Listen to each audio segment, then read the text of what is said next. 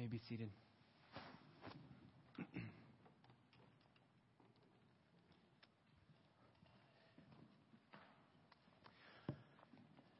Well, I invite you to take your Bibles and turn with me to the Gospel of John. Gospel of John, chapter 2.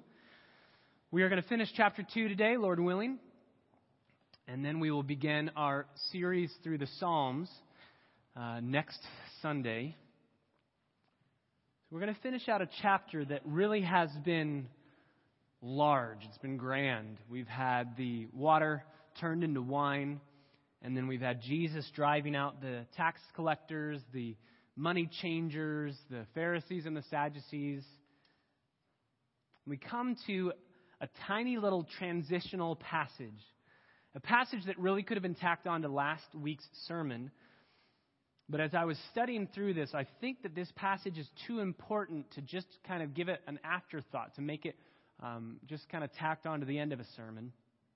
It deserves a sermon in and of itself because I believe what John is going to do here is qualify for us and just clarify for us the fact that there are multiple kinds of belief. Remember John's purpose. His purpose statement, John chapter 20, verse 31. These things have been written so that you may believe that Jesus is the Christ, the Son of God, and that by believing you may have life in His name. Those are our banners. And so you come to people, even today, that say, oh, I believe in Jesus. And I think John would say, I'm not happy if you merely believe. There are multiple ways to believe in something. And I think he's going to remind us of that, perhaps for the first time in this gospel, but definitely in such a way that he's going to link it by example to Nicodemus. This is a transition passage that is linked specifically to what Jesus is going to talk about with Nicodemus in chapter 3. There are multiple types of belief. For instance, you can look at a parachute and say, I believe that can hold me up as I'm falling, slow my fall down, and save my life if I'm falling from a plane. We can believe that. We can intellectually understand that. We can agree with those facts. We can take classes on it. We can understand what that means for our lives. But if we're up in a plane and we're falling out of a plane, if that plane is going down and we're falling out, and we merely say, holding on to a parachute, I believe it can save my life. I believe it can help me. I believe it can keep me from dying. But we don't put it on and we don't pull the cord and let it actually do its job, then our belief truly leaves us dead. It truly would kill us. We believe, but it's not enough. It's not right. It's not correct. It doesn't prove itself. Even though we believe true things, we are not believing in a way that would save our lives. The same is true of Jesus. We can believe that He exists. We can believe many things about Him that are absolutely true. But it doesn't mean that it's saving belief. For instance, if you go down to chapter 3, and remember, chapter divisions, verses, those breaks were not in the original. Those are given to us. I think that they're helpful sometimes. I think the majority of times they're helpful. They can also be harmful to us because we kind of think of it as a chapter break where we are done with one train of thought and we're moving on to another train of thought. But as you can see the flow here. There's something crucially important in John's mind that would make him write these things. Let's actually start in verse 22 of chapter 2. We'll read this passage, and I want to just make some observations about it before we dive in. John chapter 2, verse 22. So when Jesus was raised from the dead, His disciples remembered that He said this, that He said that they were going to destroy the temple, which is His body, and that He was going to rebuild it in 3 days. And they believed the Scripture and the word which Jesus had spoken. Now, when He was in Jerusalem at the Passover during the feast, many believed in His name, observing His signs which He was doing. But Jesus, on His part, was not entrusting Himself to them, for He knew all men. And because He did not need anyone to testify concerning man, for He Himself knew what was in man. Now there was a man of the Pharisees named Nicodemus, a ruler of the Jews, that this man came to Jesus by night and said to Him, Rabbi, we know that you have come from God as a teacher, because no one can do these signs that you do unless God is with him. And Jesus answered and said to him, Truly, truly, I say to you, unless one is born again, he cannot see the kingdom of God. The end of chapter 2, John writes that Jesus knew everything about man. He knew all men. He knew what was in man. John 3 starts, there was a man. I don't think that's a coincidence. I think John is trying to prove what belief that is not saving belief looks like. Look at Nicodemus' belief. He's a man, just like the men that were in verses 23 through 25 in chapter 2. He's a man.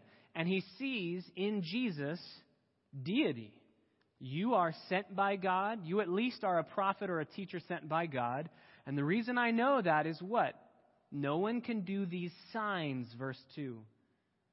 Verse 23 in chapter 2, many believed observing signs. Nicodemus believed observing the signs, but Jesus says to him, that's not going to work. That's not going to get you into heaven. So Nicodemus has faith. He has great faith. He has amazing faith. He believes in Jesus, but it's worthless faith. It doesn't profit him anything. He's not saved. The unbelieving Jews were seeking a sign. Nicodemus says, we see the signs. All of these verses are connected by this transition passage in verses 23 through 25 about what we believe. What do you believe? There are two very clear truths that we're going to see this morning in these three little passages, these three little verses. Truth number one is this: Jesus knows everything about us. Jesus knows everything about us. And truth number two is that not all belief is true saving belief. So number one, Jesus knows everything about us. And number two, not all belief is true saving belief. Let's look at the first truth in these verses. Jesus knows everything about us. Verse 23, he was in Jerusalem at the Passover. This is still right after the cleansing of the temple. And many believed in his name, observing his signs which he was doing. It's really crucial to see why John, or how John connects how they got their belief. They believed by observing, right? Observing is that participle that modifies the belief, the main verb. They believed. Why? How? Because they observed signs. Why did the disciples believe? Back in verse 22. His disciples remembered that he had said this, and they believed the Scripture. They didn't believe the signs. They let the signs point them. It's good to see the signs, but they let the signs point them to the Scriptures. They believed the Scriptures, and they believed the words which Jesus had spoken. The Jews are believing in the signs. But Jesus, that's a strong contrasting statement. They believed, but Jesus, on his part, was not entrusting himself. My Bible says entrusting himself to them. That word entrusting is the same word in verse 23 as believed. Jesus is not believing in them. They believed in him. Jesus didn't believe their belief. He's not believing their belief. Why? Because he knew all men, and because he didn't need anyone to testify concerning man, because he knew what was in man. Jesus knows everything about us. He knows all things about us. He knows all mankind. And John specifies it in three ways. I'll give you kind of three subpoints. Jesus absolutely knows everything about us, and John specifies it in three ways. Number one, Jesus knew all people. It says at the end of verse 24, he knew all men. He knew everyone. He knew what mankind is like. He knew that we are fickle in our faith, that we move from one thing to another. We're fascinated by one thing, and then the next moment we're looking at something else. We had a beautiful, precious moment driving in the car on the way here when we were listening to a song by Stephen Chris Chapman called The Treasure of Jesus. And I'm thinking about this song, and I'm getting a little choked up because I'm thinking about Chelsea. And my greatest desire for her is to treasure Jesus above all things. I want her to love Jesus more than anything in this world. And so I kind of turned to her and I said, did you like that song? Yes, I like the song. Did you think it was a pretty song? Yes, it was a pretty song. You know it's about Jesus. And that, Chelsea, that is my prayer for you above any song in the world. My prayer for you is that you would treasure Jesus more than anything this world has to offer you. And she goes, that's nice. I love you, Daddy. There's a doggy outside. Moment gone. That's what happens with our faith. Jesus knows that. It's not just little kids, it's us as well. Jesus knows that we look and we go, wow, this is the latest, greatest thing, and I'm going to follow it and trust it and believe it, and then something greater or newer or more fascinating comes to mind or comes to view, and we walk away from what we once believed. Jesus knew that people were looking at what he was doing. They were blown away and excited by what he was doing, but he knew that they were going to walk away. They were going to fall away. So he knew all people. Number 2, John says that he knew what was in man. This is kind of the second subpoint. He knew what was in man. So not just he knew all men, verse 24, but he knew, end of verse 25, what was in man. So he didn't just know about human nature. He knew every single person's heart. He didn't just know what they were like as a whole. He knew what was going on the inside. Didn't just know what they were like. He knew what they liked on the inside.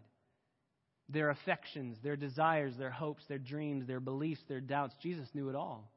And again, we're going to see that in the next couple chapters. He's going to go to Nicodemus, and Nicodemus, as we read, is going to say, you're an amazing teacher. You're a prophet. You're a prophet. You were sent by God.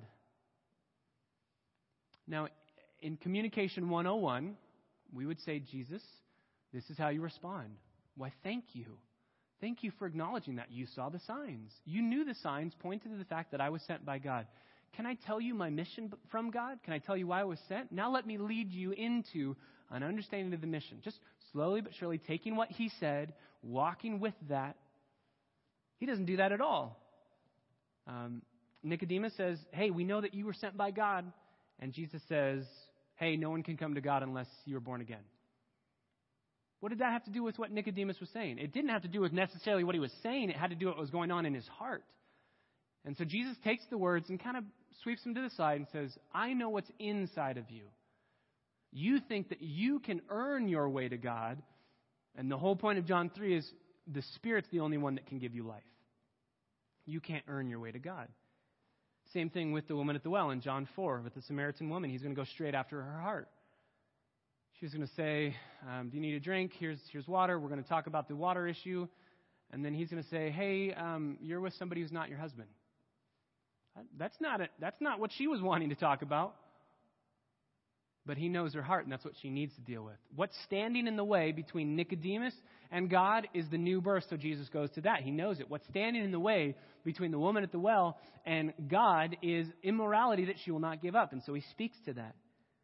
He's just going to keep doing that constantly. He's going to do that with the Gentile official. He's going to do that with the man at the pool of Bethesda. He's just going to keep going after the heart issue.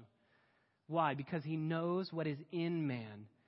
He knows all people. He knows about us all. He also knows what is in us. And then number 3, John says he doesn't need anyone to help him. He doesn't need anyone to help him. At the end of, or the beginning of verse 25, because he did not need anyone to testify concerning man. Kind of clunky. It's good with what the original is saying, but I really actually like the New Living Translation in this one. No one needed to tell him what mankind was really like. No one needed to tell him what mankind's really like. He knew. He created mankind, and he knew what was going on inside. The amazing reality of these 3 verses is that Jesus knows everything about everyone, and no one is excluded here. No one is left out. Not us. We aren't left out. Jesus knows exactly what's happening in our hearts right now. You realize there is only one person in the universe that knows everything about you, and it's not even you. You don't know your own heart. Your heart is deceitfully wicked above all things. Who can know it? Jeremiah says. You don't even know your own heart. Your spouse doesn't know your own heart. Only Jesus knows your heart. And since only God can know what's inside of you, Jesus has to be God because he alone knows. He's the only one who knows everything about you. He knows your greatest fear. He knows your greatest worry, your greatest anxiety. He knows what's going to slow you down from getting up in the morning tomorrow. He knows what's going to be the fear before your feet hit the ground tomorrow. He knows what your greatest concern is. He knows what your greatest joys are, what your greatest desires are. He knows it all. And he speaks this morning with tenderness to your heart in the exact same way that he spoke to the people, to Nicodemus, to the Samaritan woman, to all the people that he spoke with over 2,000 years ago. He loves us. That's the shocking thing. You would think that the more somebody knows about us, the further away they would want to get from us, right? Jesus knows everything there is to know about us. And he says, I want you. I loved you. I died for you so that you could be mine. It's amazing. So very clearly from this text, we must stand in awe of the deity of Jesus because he knows everything there is to know about you. He knows what's going on in your heart. Just like the temple was laid bare before him, so too our hearts are laid bare before him. Only God can do that. Jesus has to be God. That's point number one. He knows everything there is to know about us. But the implication of that, specifically in this passage, is that Jesus knows who has saving faith and who has false faith. Unsaving, non-believing, truly not genuine faith. Jesus knows everything there is to know about us. And then point number 2 in these verses, not all belief is true saving belief. You cannot fool Jesus. He reads our hearts like a book. You can fool everybody else, but you cannot fool Jesus. He knows what true faith is. He knows who has true faith. He knows who has false faith. John 6:64, Jesus says, there are some of you, speaking to his disciples, who do not believe. And it says, because Jesus knew from the beginning who they were who did not believe and who it was that would betray him. So John chapter 6 is proof of John chapter 2. John chapter 2 says, I know what's inside of you, and I'm not believing your belief. I'm not entrusting myself to you. You claim to believe in me, and I'm not saying, yes, way to go. I'm saying, I don't believe your belief. And he proves true in John 6 when the majority of the disciples fall away, of the followers of Jesus, not the 12, but the followers of Jesus fall away. Jesus doesn't believe everyone's believing. But we would say, and this is where the question comes, this is where clarification is needed. We would say, yes, but they believed. Verse 23 is very clear. They believed in his name.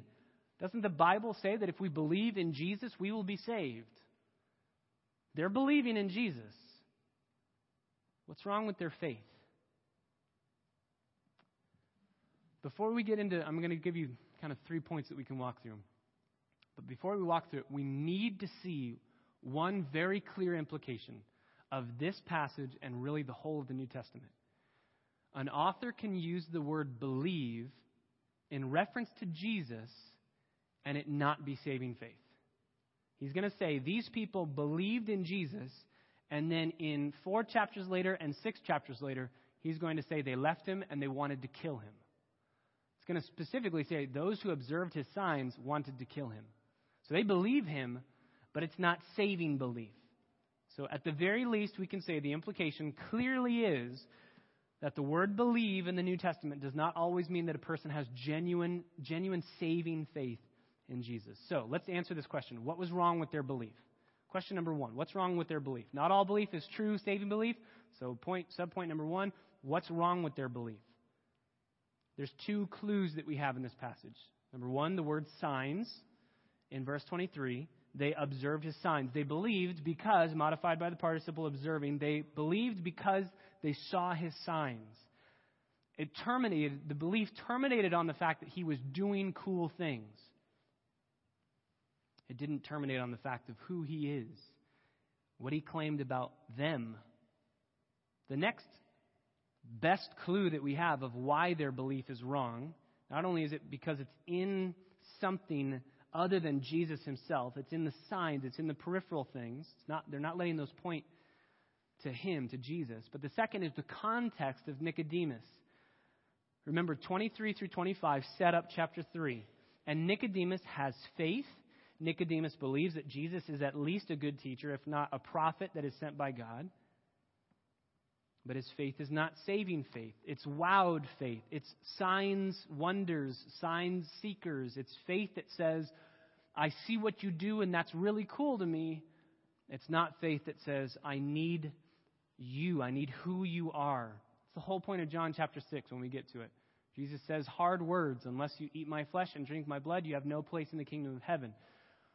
Ultimately, those aren't hard because he says that these words are spirit and truth. I'm giving you an analogy. I'm giving you something to be able to give an example. But they take those words and say, those are hard. We don't want to believe those. The whole point is, you're wanting the things that I have to offer you, feeding the 5,000. You're wanting the signs. You want a magician as a king. But I tell you the truth, if you want those things but you don't want me, then you do not have saving faith. Unless you eat my flesh and drink my blood, unless you partake of what I have to give you, me, nothing else, then you are not truly saved. For instance, in this passage, there are people that are observing the signs that are believing in him. Here's a question. If Jesus had gone to them and said, I'm so glad you believe in me.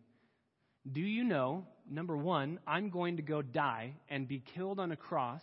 And number two, if you don't repent of your sins, if you don't turn and follow me, then you are not truly saved. If he had preached the gospel of surrender and self-sacrifice, of repentance, of bearing your cross daily and following him, what do you think they would have said? Well, we know what they're ultimately going to say, which is, we don't want that. We wanted what we thought we were getting from you, which was just a miracle worker, a really cool guy that could do amazing things. I mean, who wouldn't want to follow into battle a man who could raise the dead? I'll follow that man into battle. Just before the battle starts, hey, by the way, if I die, can you just come find me and raise me from the dead? I will fight the most valiant fight you've ever seen. If you can just promise me, you'll come find my body and raise me from the dead. They wanted to follow him because of those things. They didn't want to follow him because of the gospel. There are other places where this happens in John. Go to John chapter 7. This passage, John chapter 7, verses 1 through 5, is so stark. And if you read it carefully, I've been reading through the Gospel of John almost every day. I try to read through it just to get the whole picture as we're going through this gospel. And almost every time I come to this passage, especially the first couple times I read this, it was almost as if this is a misprint. It's almost as if this was wrong, this was incorrect. And then the more I looked at it, the more I realized this is exactly the point of John chapter 2 and what we're looking at this morning. John chapter 7, verse 1. After these things, Jesus was walking in Galilee, for he was unwilling to walk in Judea because the Jews were seeking to kill him. So these same people that loved him and observed his signs and believed in him in chapter 2 are wanting to kill him. Verse 2. Now the feast of the Jews, the Feast of Booths, was near. Therefore his brothers said to him, so this is his family. Let's listen to the words carefully. Leave here and go into Judea, so that your disciples also may see your works which you are doing.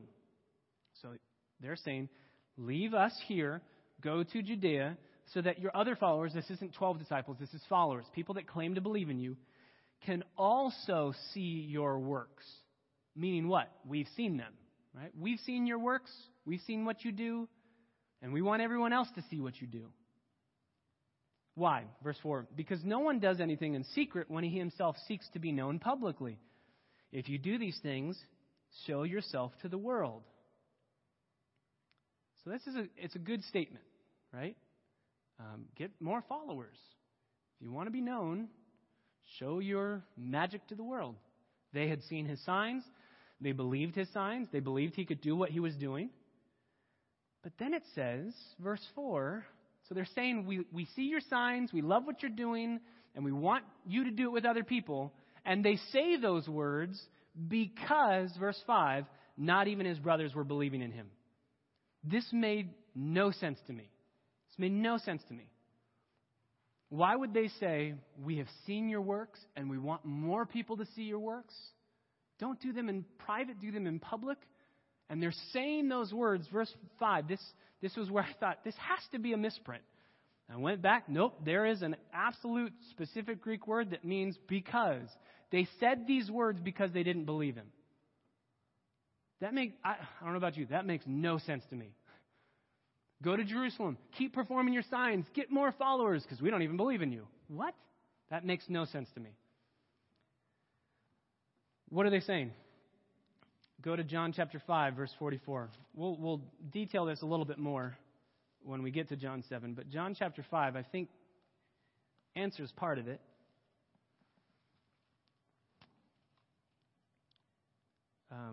Drop down to verse 44. How can you believe? The rhetorical answer is no, you can't. How can you believe in me when you receive glory from one another and you do not seek the glory that is from the one and only God? So his brothers saw the signs, but they didn't believe. And Jesus says here, how can you believe if you're not seeking my glory, but your own glory? How does that connect? I think John 7, The brothers are saying, could you please go do more miracles so that other people see your miracles and go, wow, you must be the Son of God. We don't believe it, but we want to get more glory. And the more that you do miracles, the more people say, isn't this the son of Mary and Joseph? Isn't this the guy in Nazareth? And we go, yeah, he's our brother. Give us money. They want glory. They don't want God's glory. They don't want Jesus' glory. They're seeking their own glory. They are driven by a desire to enjoy the glory of the signs and the glory of the miracles, not the glory of Jesus alone. This is, again, terminating on something other than Jesus. This is why I love 1 Peter chapter 3, verse 18. Christ died, the just for the unjust, so that he might bring us to God. The end result, the whole goal of Jesus dying for you is not so that your sins could be forgiven. The whole goal of Jesus dying for you is not so that your sins could be forgiven. It's not so that you could feel better about yourself. It's not so that you could live a better life here on earth. It's not even necessarily that you could enjoy the pleasures of heaven and not the disaster of hell. The main fundamental reason that Jesus died for you is to bring you into a right relationship with God. All those other things were just something that stood in the way, barriers. Your sin made it impossible for you to have a right relationship with God. So Jesus forgives you of your sin, gets that out of the way so that you can have a right relationship with God. But if all we're wanting is, I don't want to feel guilty about my sin anymore, then we're terminating on something that the gospel was not ultimately designed for. We're terminating on something that says it's a good byproduct of the gospel. But it's not saving faith if it just stops at something other than I just want God. I want Jesus. I want Him. And I will surrender everything to Him. The brothers were wanting Jesus to go public with His signs so they could ultimately ride His coattails in fame and fortune. Matthew 5 says the exact opposite. The only way you come to God are those who are poor in spirit, for theirs is the kingdom of heaven. You can't come saying, I have something to offer you. It's only those who mourn and weep. Those are the ones who will be comforted. Mourning and weeping over their sin, over the fact that it's separating them from God. I want God, but I have sin in the way. So I mourn and I weep over that. And that's what happens. When we mourn and we weep, God takes it out of the way and He comforts us by drawing us to Himself. Those who say, I'm not too bad, I'm okay. Those who say, I don't want Jesus, I just want what He has to offer. That's a different gospel. Ultimately, it's a very precarious thing to be a sign seeker. I'll just give you some verses. You can write these down. Matthew 24:24 says that false prophets will arise and perform great signs and wonders, and many are going to believe them in the last day. 2 Thessalonians 2:9-10 says the same thing. The coming of the lawless one is by the activity of Satan with all powers and signs and wonders. And Paul specifically says people believe in him, the lawless one, who's performing all these signs and wonders, because they refuse to love the truth, and in doing so are not saved. The alternate to loving the signs is loving Jesus. It's loving the scriptures that point to Jesus. Instead of believing the signs, believe the scripture and the one who performs the signs. Ultimately, one leads to saving faith and one does not. So what's wrong with their belief? It's not a belief in Jesus and His person. It's only a belief in what He can do, and they're excited about that for their own benefit. I just want to follow Jesus because He can give me bread when I'm hungry. So that leads to another question. As I was thinking through John 2, here's the question. What can you believe about Jesus without being saved? This isn't exhaustive by any means, but I just wanted to go through some of these things. You can believe that Jesus is God and not be saved. You can believe that Jesus died on a cross. You can believe that Jesus died on the cross for your sins. You can believe that Jesus is the only way. You can believe in a heaven. You can believe in a hell. You can believe all those things and not be saved. Just like you can believe that a parachute has the power to save you and the ability to save you, but if you don't put it on, it won't save you. James chapter 2, verse 19, you know this passage. The demons believe all of these things that we just said. They truly believe there's a hell. They've been there. They believe there's a heaven. They've been there. They believe that Jesus died on a cross. They loved that moment. They also believe that he died on the cross for sins because at the moment that they loved the most when he died on the cross, they realized that their power was undone. The power that they had in sin was undone, and they were rendered powerless. They know Jesus is the only way because they're working to try and get you to believe there's another way. All roads lead to God. They know these things. They believe that Jesus is God. And James, in that context, says, demons believe that, and they tremble. The question is what you profess to believe actually working truth out in your life? Is it making a difference? That's the whole passage of faith without works is dead. So what is saving faith? What sets genuine saving faith apart from intellectual agreement? If we know why the Jews are wrong and in their belief they weren't genuine, if we know that there are many things that all of us believe that we can believe without being saved, there should be a warning in these words. So the question is, okay, then what's saving faith? What tips it over from I believe these things to I'm actually saved? Go back to John chapter 1. John chapter 1, verse 12. Actually, verse 11. Jesus, this is in John chapter 1, verse 11, came to his own, and those who were his own did not receive him. But as many as received him, to them he gave the right to become children of God, even to those who believe in his name, who were born not of blood, nor of the will of the flesh, nor of the will of man, but of God. That word even at the end of verse 12 doesn't have to be there. And if it's not there, it's not there in the original Greek. If it's not there, then believe, to those who believe in his name, is equal and synonymous with receiving. So verse 11, those who didn't receive him do not believe him, but as many as received him, who believed in him, God gave them the right to become children of God. So what is saving faith? Saving faith is believing, yes, intellectual things about who God is, about who Jesus is. It's believing true propositional facts about God. But then it moves from that to a receiving him.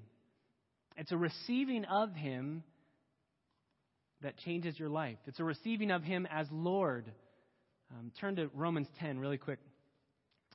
Romans 10, this is a passage that many people will go to and say, no, you just have to believe that Jesus is God. That Jesus died for you and God raised him from the dead. That's all you need. Romans 10, verse 9. If you confess with your mouth Jesus is Lord and believe in your heart that God raised him from the dead, you will be saved. Just say, I believe him. Just believe he exists. But if you go, verse 10, it qualifies it. For with the heart a person believes, resulting in righteousness. And with the mouth he confesses, says the same thing as God, resulting in salvation. If you confess that Jesus Christ is Lord, then you are saying, Lord is just master. You are saying, everything that I have lived for, every hope, every dream, every goal, every sinful desire, every good deed, everything that I've ever lived for, I crucify that and you command everything I do. It's Galatians 2:20. I have been crucified with Christ, therefore it's no longer I who live. So how do you have to receive Jesus? You have to receive him as Lord of your life, as master, as the sovereign over everything you do. If you say, Jesus, I receive you as, for instance, the Jews here in verse 11 of John 1, they didn't receive him. They received him, but not in a saving way. They received him as, maybe we could say, butler. They received him as, you do good things for me. And when I ring my bell, you come and you give me what I want. They received him as magician. They received him as really cool dude. But they did not receive him as the only way they could be saved. They didn't receive him as the punishment for their sins. They didn't receive him as Lord, as the one that they would turn their lives over to. You see this in John 6. Go to John 6, back from Romans 10. Go to John 6. One of the saddest parts of the Bible.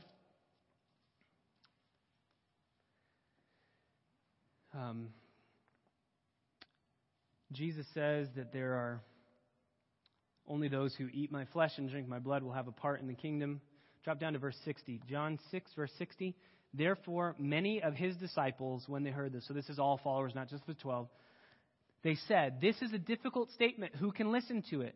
But Jesus, conscious that his disciples grumbled at this, said to them, "Does this cause you to stumble?"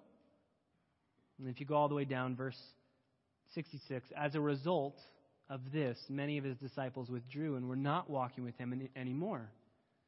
How can you tell somebody who has faith, but it's not saving faith, when they are constantly saying, "I don't think I'm going to follow Jesus in that"? I don't think so. Those are hard words. I don't agree with them. What do the disciples do? How can you tell what saving faith is? Saving faith is what Peter says. Jesus turns to the disciples, to his 12, and he says, "Are you guys going to leave too? This is a decisive moment. Many of my followers are saying, you're saying hard things we don't really agree with, we don't want to agree with, we're just not going to follow you anymore." And so Jesus says, "You guys too? What are you going to do?" And Peter says, "Lord," this is verse 68, "to whom shall we go? You have the words of eternal life." Those crazy words that you just said, we don't understand them. We might have a problem with them. But they have eternal life in them. We believe them.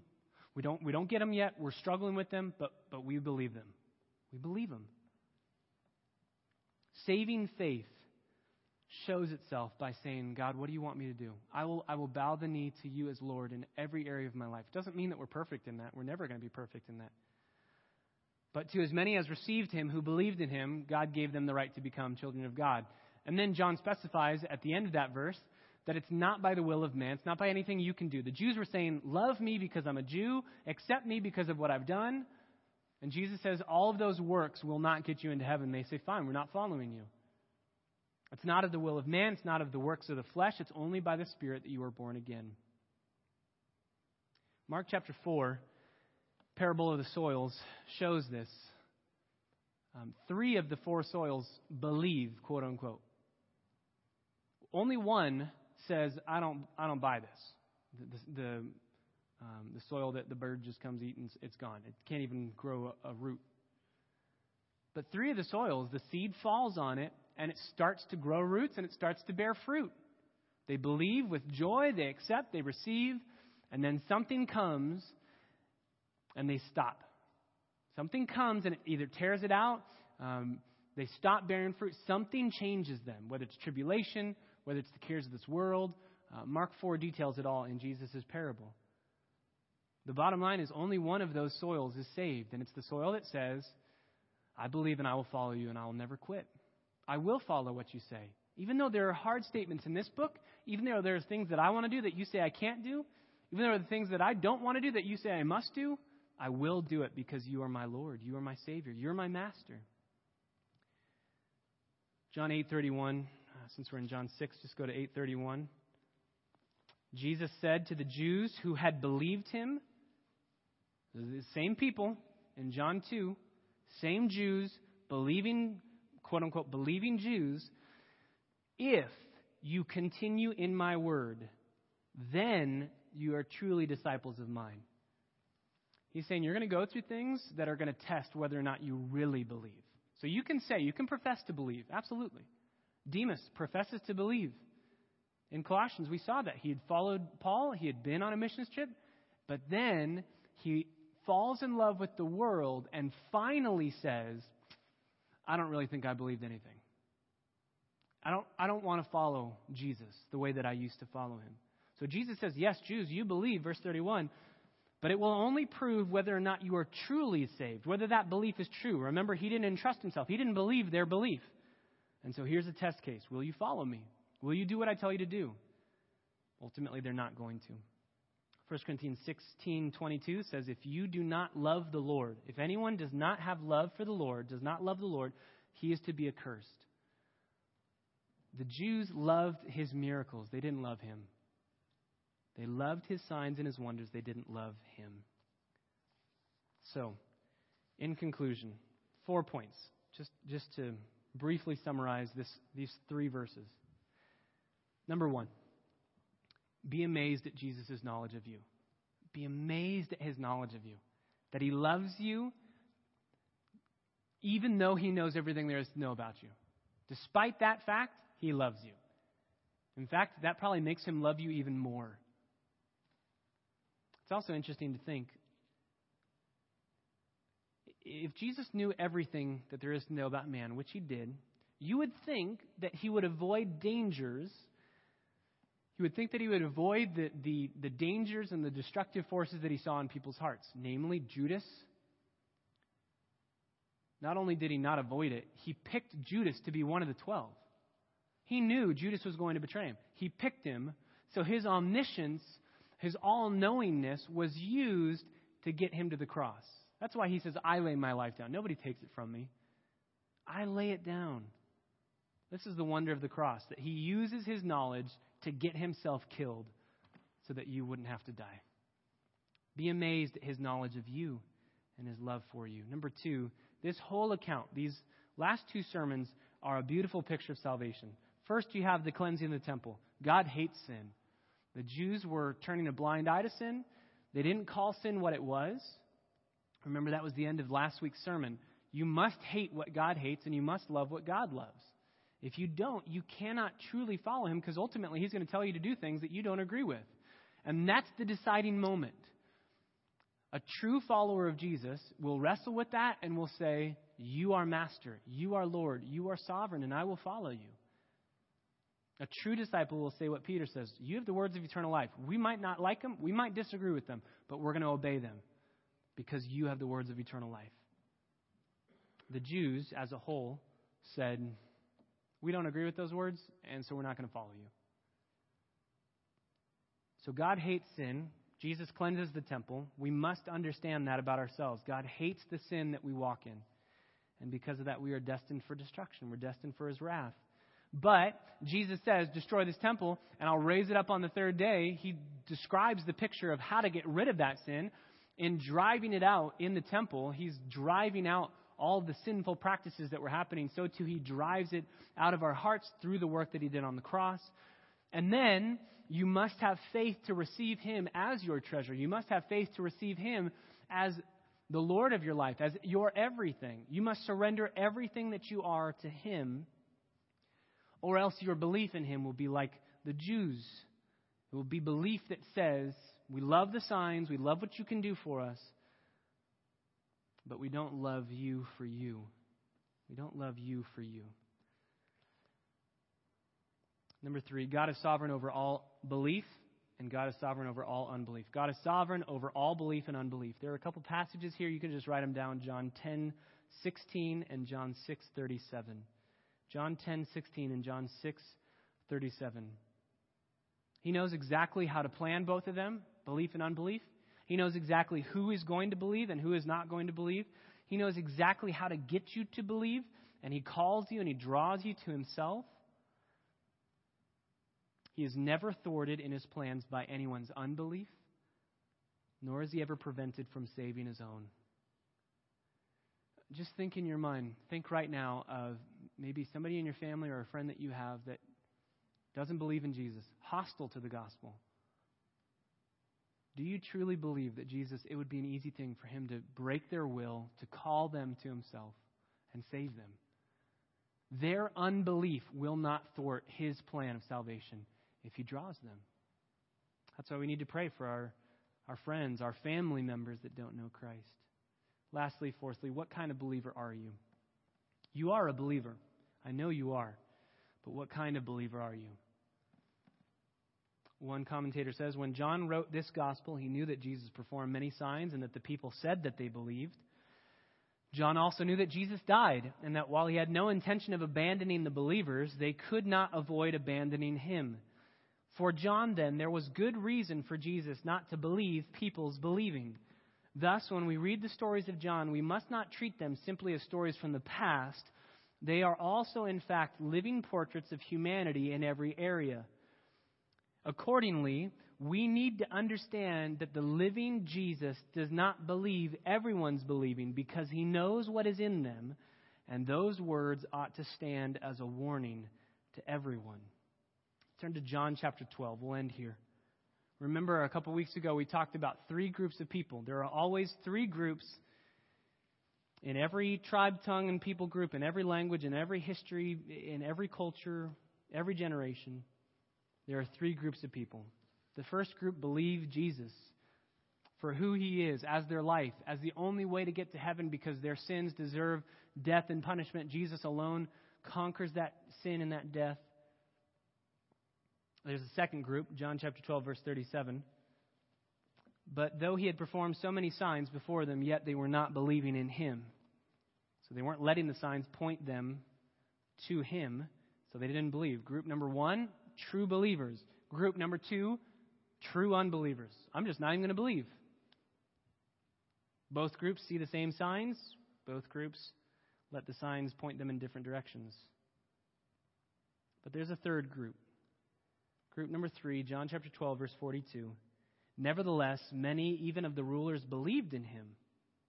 But because of the Pharisees, they were not confessing him for fear that they would be put out of the synagogue.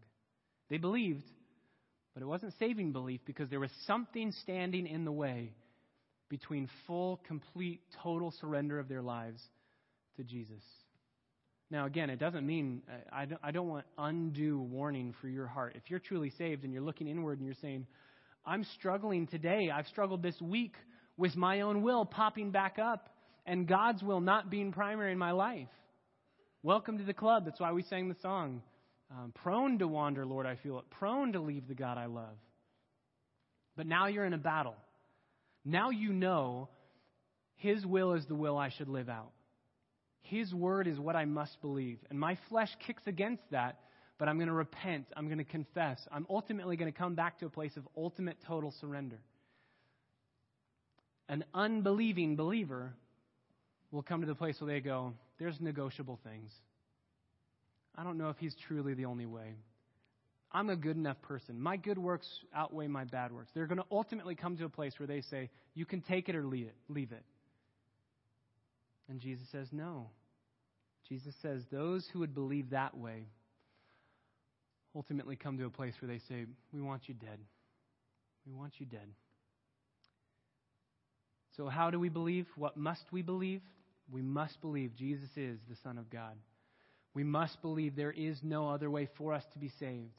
We must come to him with nothing in our hands but our sin and say, this is all I have to offer you. And I know that this sin is worthy of my punishment, worthy of my condemnation.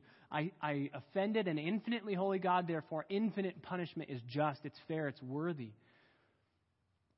But I believe that you took my place. I believe you died that death on the cross. You took my sin. You took all my guilt, all my shame. You took it. You destroyed it. You paid that penalty. You rose to newness of life. And now I'm turning from the very thing you died to free me from. I'm following you. Yes, I'm tripping. I'm stumbling. It's 3 steps forward, 2 steps back. It's the work of sanctification, and it's progressive. It's not immediate. But I'm coming to you, and I'm saying, everything that I am, I crucify myself. You tell me how to live. I've been bought with a price. Your blood has ransomed me. It's purchased me. Therefore, I am not my own. Command me. And I will love you because you first loved me. I will treasure you. Everything in this life is nothing compared to the greatness of our God. That's the gospel. So what do you believe? Do your works testify what you believe is true? Or do they prove that you're playing fast and loose with Jesus? What do you believe?